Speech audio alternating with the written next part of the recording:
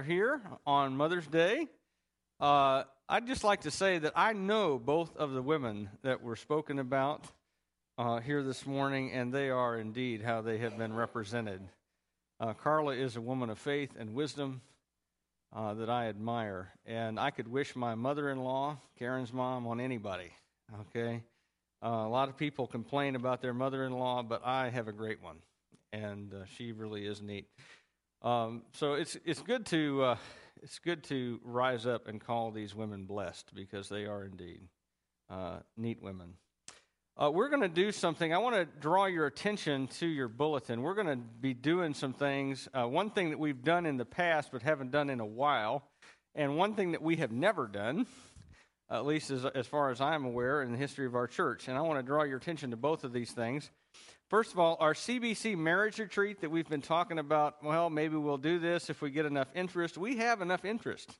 So we are going to do this down in Carlinville, Illinois. I don't know if it's the first annual. I don't think it is. I think we used to do it a number of times, but it's the first in a while for sure. We're going to do a marriage retreat this week, this fall on a weekend. It'll be a Friday night, Saturday, Sunday. Those of you who do not go, we will still have a worship service here, although your pastor will be elsewhere. I will be on this, okay? So, but those of you who want to go, it's $279, which sounds like a lot of money, except for the fact that you consider it's 2 nights in a hotel-style accommodation, you and your spouse. There are no children, no facilities for children on this, which some of you ladies are thinking, man, this sounds good already. And it's buffet-style meals, 6 buffet-style meals, Friday night, 3 meals on Saturday, and then 2 meals on Sunday, a breakfast and a lunch, and we'd leave after lunch on Sunday. We'd have some teaching time and a whole lot of time for you to relax and play with your spouse at the racquetball courts or the basketball courts or swim in the pool or play on the lake or whatever. There's a lot of stuff to do and be a lot of fun. I encourage you to participate. It's going to be fun. And like I say, Karen and I are going. For those of you that is not an impediment to your going, we encourage you to go. Okay? Also, coming up next month in June, we are having our first, hopefully, annual family camp weekend. We're going to, on Saturday night, or Saturday all afternoon and Saturday night, and then into the next day, Sunday, have a family weekend as a church up at Great Oaks Camp. We'll have an evening concert with Jeff and Samara around the campfire. I'm going to share a devotional that evening as well, but there'll be paddle boat wars. In fact, I have already challenged Pastor Jim and his crew against me and mine for paddle boat wars. There'll be a lot of fun stuff to do. We're going to have church actually out there. There will not be a worship service here on the 20th, which is Father's Day. There will not be a worship service here. It will all be out at Great Oaks Camp. We'll have our baptism service afterward. And then those who want to stay and eat a meal in the dining hall will need you to let us know that, because there is a cost for the meal of $8 per person. And if you want to go out and stay the night, hang out, there's tent sites available. There's also electricity. If you want to haul a camper out there, you can do that. Or you can stay in the lodge with me and the rest of us who do not like sleeping on the ground. And that'll be handled. The cost for that will be on a donation basis. We as a church are going to just fund that. But we would like to defray our expenses a little bit. So if you go out and you want to stay the night, or just be there for the day, or just come out Sunday, any of it is great.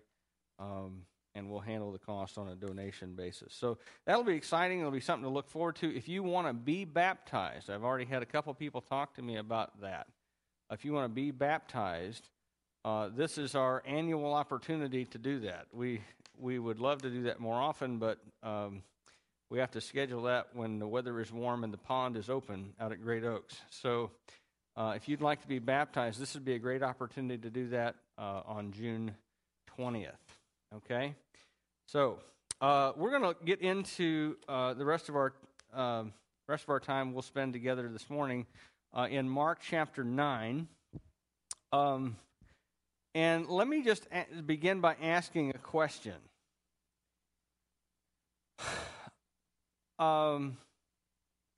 Does God act on our behalf mostly or even solely on the basis of the faith that we have?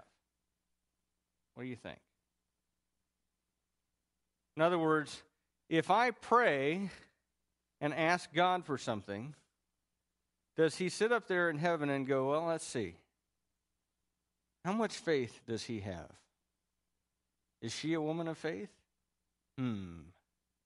Is that the determining factor on whether or not God answers a prayer? Or does God, as some would say, no, your faith has absolutely nothing to do with it. God has his plan, and he answers how he is going to decide based solely on his plans and purpose and will. What do you think? Those are kind of the two extremes. What does Jesus say about how God answers? We're going to find out, okay? If you have your Bible, Mark chapter 9, verses 14 down to verse 32. When they came to the other disciples, they saw a large crowd around them and the teachers of the law arguing with them. As soon as all the people saw Jesus, they were overwhelmed with wonder and ran to greet him. What are you arguing with them about? He asked. A man in the crowd answered, Teacher, I brought you my son who is possessed by a spirit that has robbed him of speech. Whenever it seizes him, it throws him to the ground. He foams at the mouth, gnashes his teeth, and becomes rigid. I asked your disciples to drive out the spirit, but they could not. O unbelieving generation, Jesus replied, how long shall I put up with you? How long shall I stay with you? How long shall I put up with you? Bring the boy to me. And so they brought him, and when the spirit saw Jesus, it immediately threw the boy into a convulsion. He fell to the ground and rolled around, foaming at the mouth. And Jesus asked the boy's father, how long has he been like this? From childhood, he answered.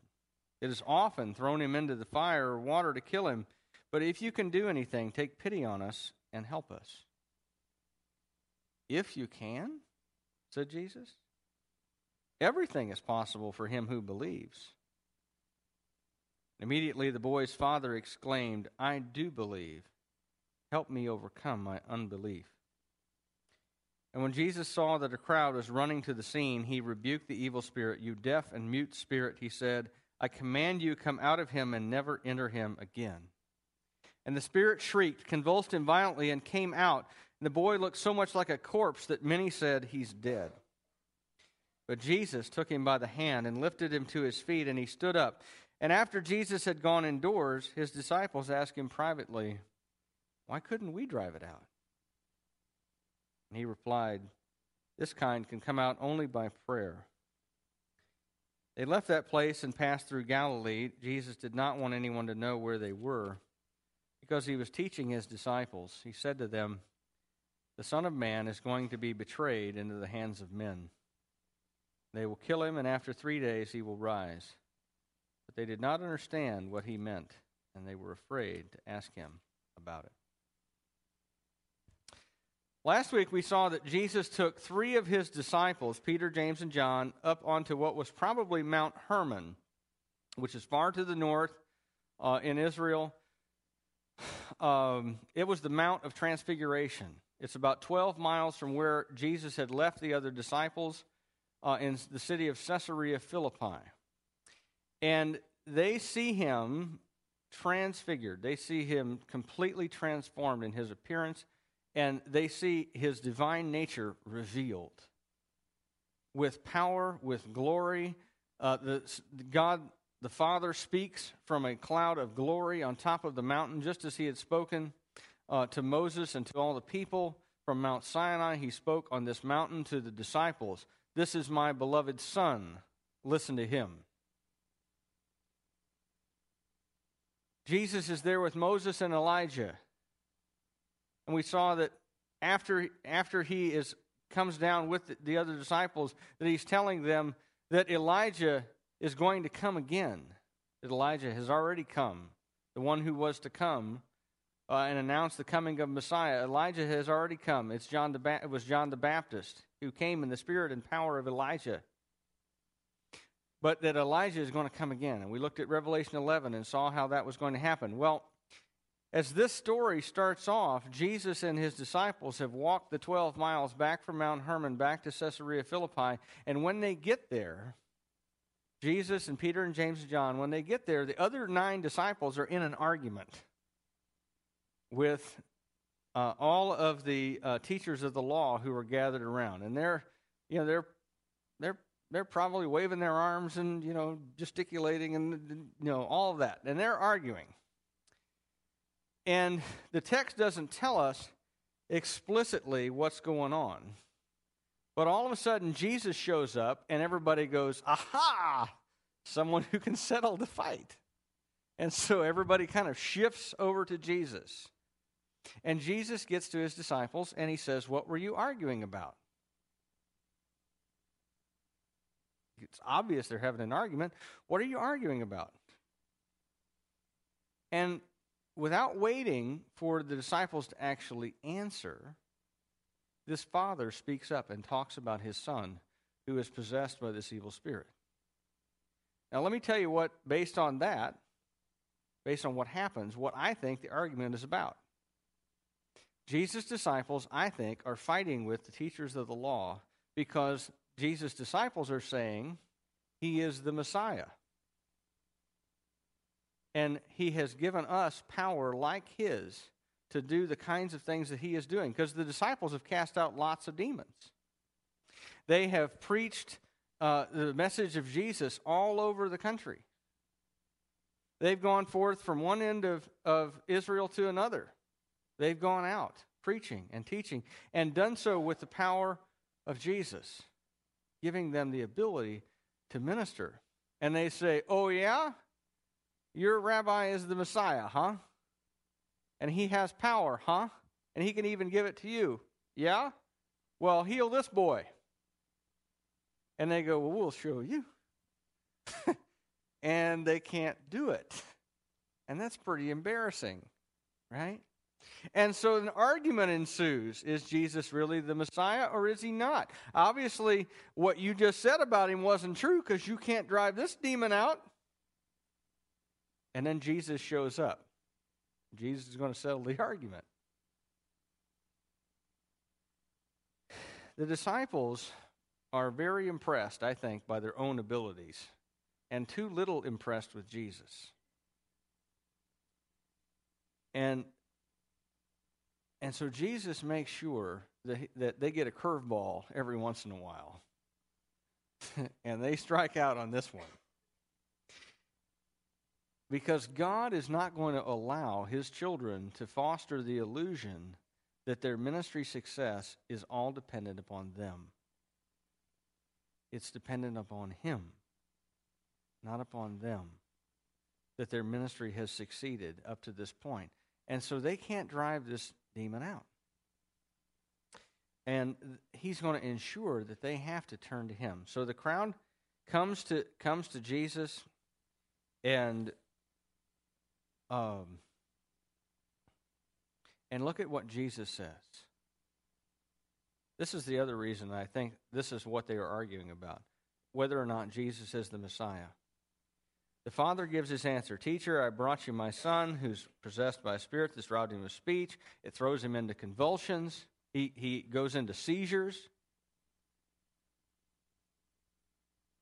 And your disciples can't do anything about it. Look at what Jesus says. He says this, "O unbelieving generation, how long shall I put up with you?" Why would he say that? Why would he say that? It confused me. I got to be honest. I got to that point in the text and I went, what?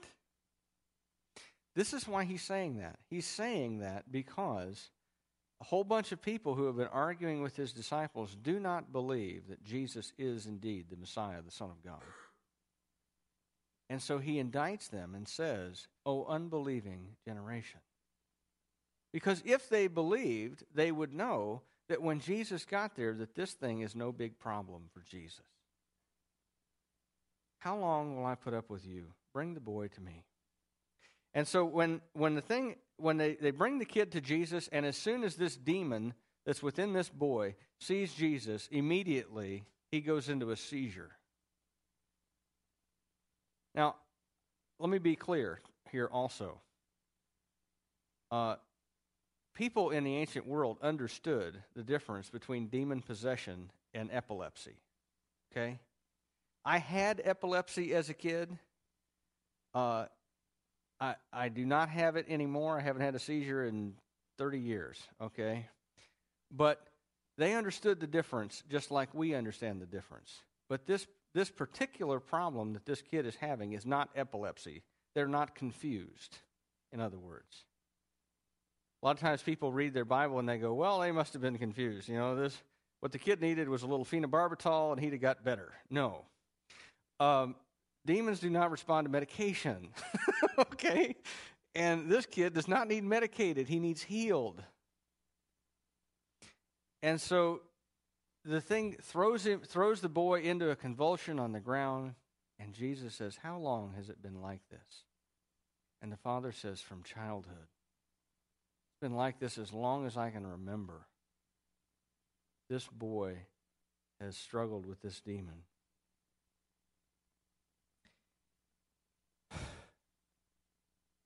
Jesus has done up to, if you look at the Gospels, here's what you'll see. If you look at them closely, you'll see that Jesus' life is compressed in the Gospels to 43 days. And on those 43 days, he does 53 individual miracles. That's more than one per recorded day. And yet people still do not believe who he is. And so when the Father says, "If you can do anything," Jesus reacts. And he says, "If you can? If you can?" Everything is possible for him who believes. He doesn't condemn the man for his lack of faith. He just turns the man's statement back into a question. Because he wants the man to understand that God, first of all, can do anything. And he wants the man, second of all, to understand what it will mean if, in fact, Jesus can do what nobody else could do. Right? Everything is possible for him who believes, right? In other words, can God do anything? Yes. I think that's a safe assumption. No one else has been able to do anything for your boy, all the way from childhood, not even my own disciples. Therefore, conclusion, what will it mean if I am able to? It will mean that I am exactly who I claim to be, the Messiah, the Son of God in the flesh. And look at the man's response. He says this. I think this is a fascinating statement. He says, "I do believe. Help me overcome my unbelief." Anybody ever been there?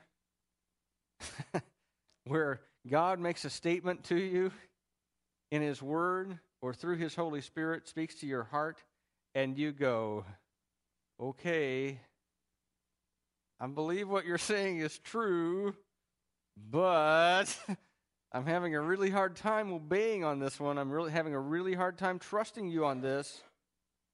I do believe. Help me overcome my unbelief." And look at what Jesus does. He looks around. He sees that the crowd is getting bigger, and he wants the man to believe who he is. And he doesn't want to be a public spectacle. And so he tells the spirit, "Come out." and he's out with a shriek and a convulsion. And the boy looks like he's dead, but Jesus grabs him by the hand, pulls him to his feet, and hands him to his father. Why did he do that the way he did it? He didn't wait until the crowd got there. That's what I would have done. I mean, I'm serious. If I've got the ability to cast out demons nobody else can cast out, well, let's do this in front of a big crowd. I mean, let's get it on TV, because this will be impressive, and people will think, wow, he has a powerful ministry, okay? Jesus doesn't do that. In fact, he does the opposite of that. Before the crowd can even get there, he heals the boy, because he is interested not in the crowd and not in the spectacle, but in helping the man and his boy. And so he heals immediately. He's trying to show this man, I am who I claim to be. And therefore, if you trust me, anything is possible, because I'm God in the flesh.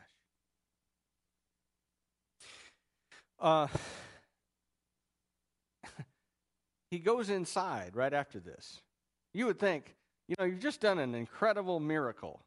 You've just done what nobody else can do, what the teachers of the law couldn't do, what Jesus' disciples couldn't do, what nobody else could do, because this has been going on for years. And I'm sure that this father, because he loves his son, has taken him to all kinds of people. Isn't that what you would do? It's what I would do. If I love my kid and there's something wrong with them, I am going to wherever I can get it fixed. If it's Mayo Clinic, if it's the faith healer, we're going. Right? We've got to get this problem solved. And Jesus has just done what no one else could do. He's trying to convince this father, who I am is who I say I am. I am the I am who spoke from the bush to Moses. I am God in the flesh. I am the Messiah, because I can do what no one else can do. And he turns and he goes inside. Now, you would think this would be a great opportunity to teach all these people. You see what just happened? Wasn't that show? Check out the exhibit right here. But he doesn't do that. He's more interested in teaching his disciples, because at that point, what is really important is that his disciples get who he is and what kind of Messiah he's going to be. And so they go inside and they ask him the obvious question. Okay, Jesus, how come we couldn't do it? And his answer is interesting. This kind only comes out by prayer. In other words, it comes out when you recognize two important rules: that there is a God and that you are not him. Okay? And that you need to come to God and ask for his help. That there are some things ministerially which are beyond you. That as much as you can do mechanically, and there are a lot of things that you can do mechanically in ministry. You can visit people when they're sick. You can teach the Bible. You can even pray. But what you cannot do is fling yourself on the grace and mercy of God in an impossible situation and rely on his power and help and say, God, this is an impossible situation. I'm at the end of my resources. I don't have anything else. I've used up every bit of natural ability and talent and gifting that I have. This is a God situation. It has to be. Can you come through? And some situations in ministry are just like that. I remember years ago when I was in chapel at Dallas Theological Seminary, we had a chapel speaker who said, gentlemen, let me tell you what the ministry is like. He spoke all week. He was a spiritual life speaker. Great guy, great preacher. and a life to back it up. And he said to all of us, he said, you guys are like Elijah.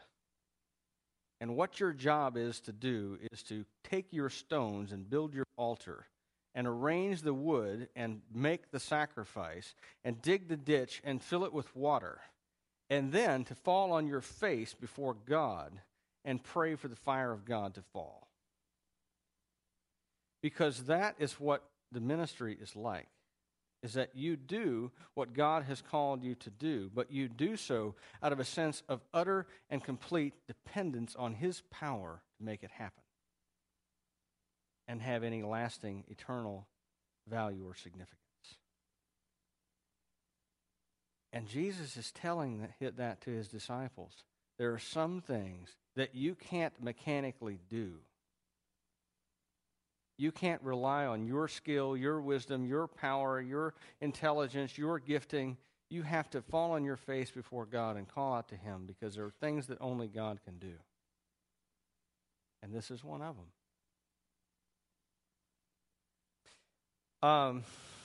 Then look at what Jesus teaches them. They left that place and passed through Galilee. Now Jesus is going through Galilee, and He doesn't want anybody to know that He's there because He's teaching His disciples. And He says to them, the Son of Man is going to be betrayed into the hands of men. They will kill Him, and after 3 days He will rise.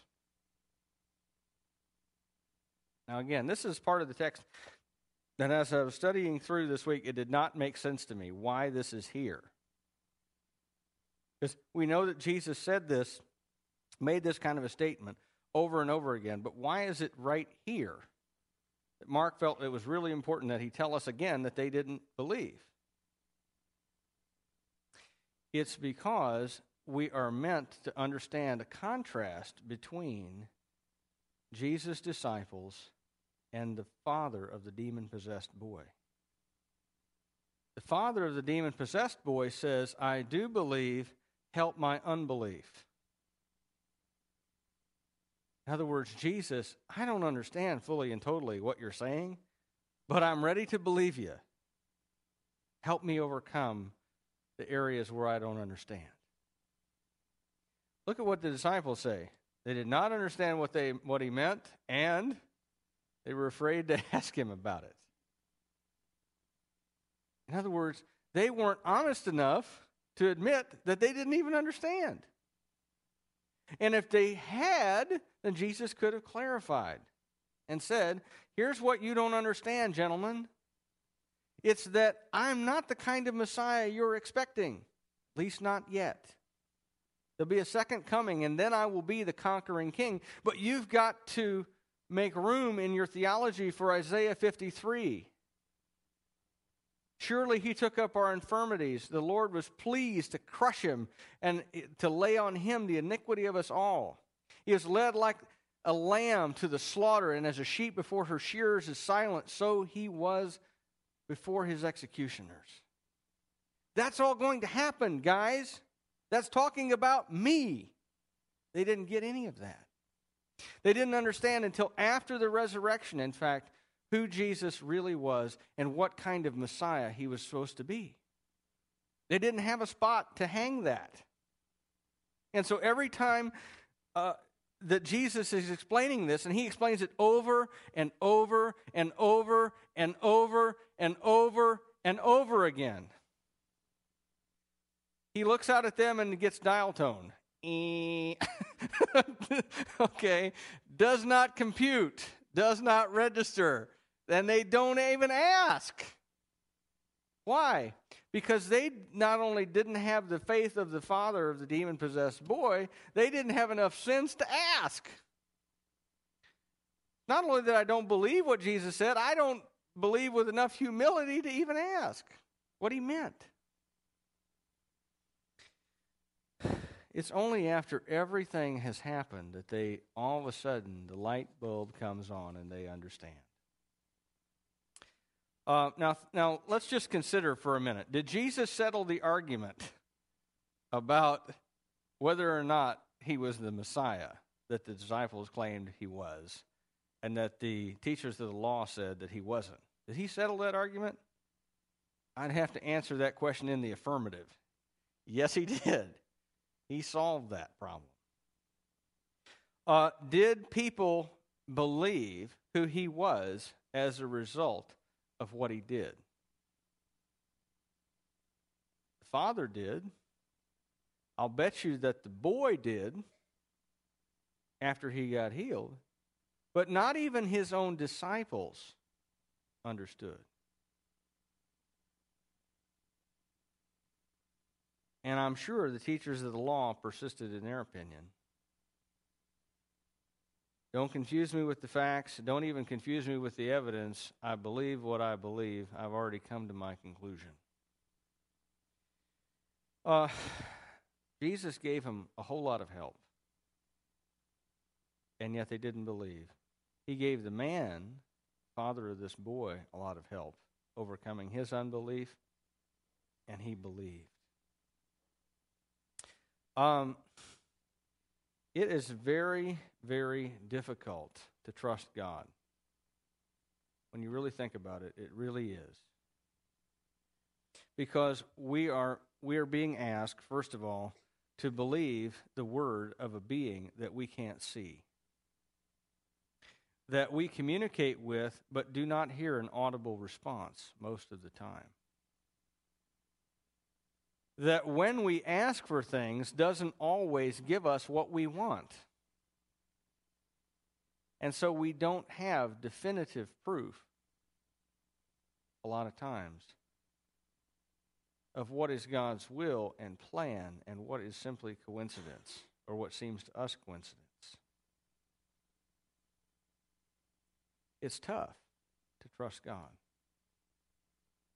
It's right, but it's hard. And so a lot of us, in a lot of situations, find ourselves just like the father in this story. I do believe. Help me overcome my unbelief. God wants us to trust him even when what we have in our life isn't what we want, even when our expectations aren't going to be met. Are the disciples' expectations for what kind of Messiah Jesus is going to be met or not? No. Is it in fact better for them and for us that they are not met? Yes, indeed it is. Do they think when he tells them that their expectations are not going to be met, that it's going to be better for them that they're not? No. They're not only confused, they're actively in opposition to the idea that Jesus would be a different kind of Messiah than the one of their expectations and hopes. And yet, dashing their expectations and hopes is going to be the key to their eternal life and salvation, and ours too. And what I'm saying is this, bottom line. Does our faith make any difference to the outcome of God's plan? Yes. Is it the definitive factor? No. God has a plan and a purpose which is greater than our hopes and expectations and dreams. And so sometimes we are not going to get what we want out of our relationship with God. But God is going to not give us that specifically because he has something better and greater and higher in mind. We might not agree that it is something better and greater and higher in mind that he has for us, but it still is. Let me just ask a few questions here by way of application on this text. First of all, do you recognize where your faith is weak, and are you seeking to grow in it? This father makes a great statement. I do believe, help my unbelief. He recognizes where his faith is weak. I do believe, but I have some unbelief. And then he says, help me. In other words, I don't want to stay a person of weak faith. I don't want to continue to fail to trust you. So do you recognize where your faith is weak? Are you seeking to grow in it? Do you want your faith to grow? Now, don't answer that question yet. Think about it for a second. Okay? I heard Jim pray for patience for all of the mothers. I went, oh boy. Because how do you learn patience? By being put in situations which test your patience. Right? Thanks, Jim. Okay. So do you want your faith to grow or not? How does your faith grow? By being put in situations where your faith is tested. And where you will have to trust God even when you feel like there is no reason why you should. C.S. Lewis, in his book, The Screwtape Letters, one of my favorite books of all time, Screwtape Letters, is a book that's written by Lewis as if it's a senior demon writing letters to a younger demon on how to trip up Christians. And he has this great passage where he says, don't be deceived, Wormwood. Our cause is never more in danger than when a child of the enemy, meaning God, looks up at an empty sky from which all trace of him seems to have vanished and yet still obeys. You will have times in your life, I will assure you, if you want your faith to grow, I will make you this promise, that you will have times when the heavens will seem as brass to you, and you will call out to God, and it will seem like your prayers are echoing off the ceiling. And what you do in that moment, whether you continue to trust God and obey Him, or whether you say, you know what? This is a sham and a fraud, and I'm not doing it anymore. What you do in that moment is going to determine the direction of your life afterward. And Jesus says, we're to pray, I do believe. Help me overcome my unbelief. Question number 2. Which do you trust more? Your abilities or God's power? It is real easy. If you are someone who is a little smarter than average, a little more gifted than the rest, a little more talented than people you know, a little more glib, a little more skilled, to come to rely on all of those things that are gifts of God as if you are the one who is responsible for you being the way you are. So if you're smart, you tend to rely on your intellect. If you're a smooth talker, you tend to rely on that. If you're good at your job, you tend to wrap your identity around it.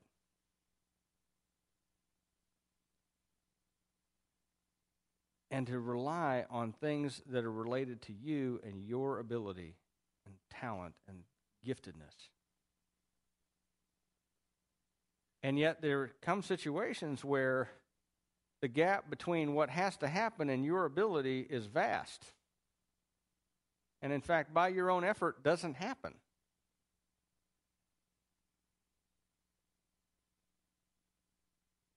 So which do you trust more?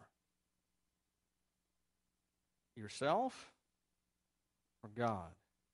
Your talent or His power? The disciples got a 0 on this test. They not only couldn't drive out the demon, they didn't understand why they couldn't.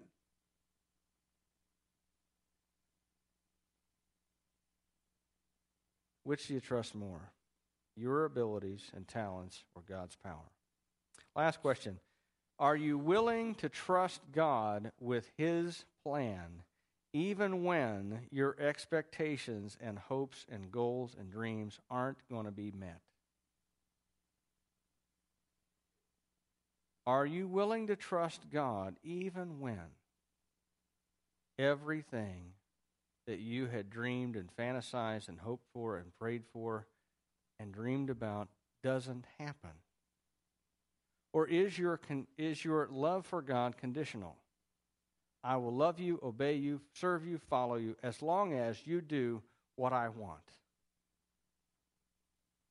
Or, in spite of the fact that you have not given me everything I dreamed and hoped and fantasized and prayed for, in spite of that, am I going to trust you? Let me give you some examples.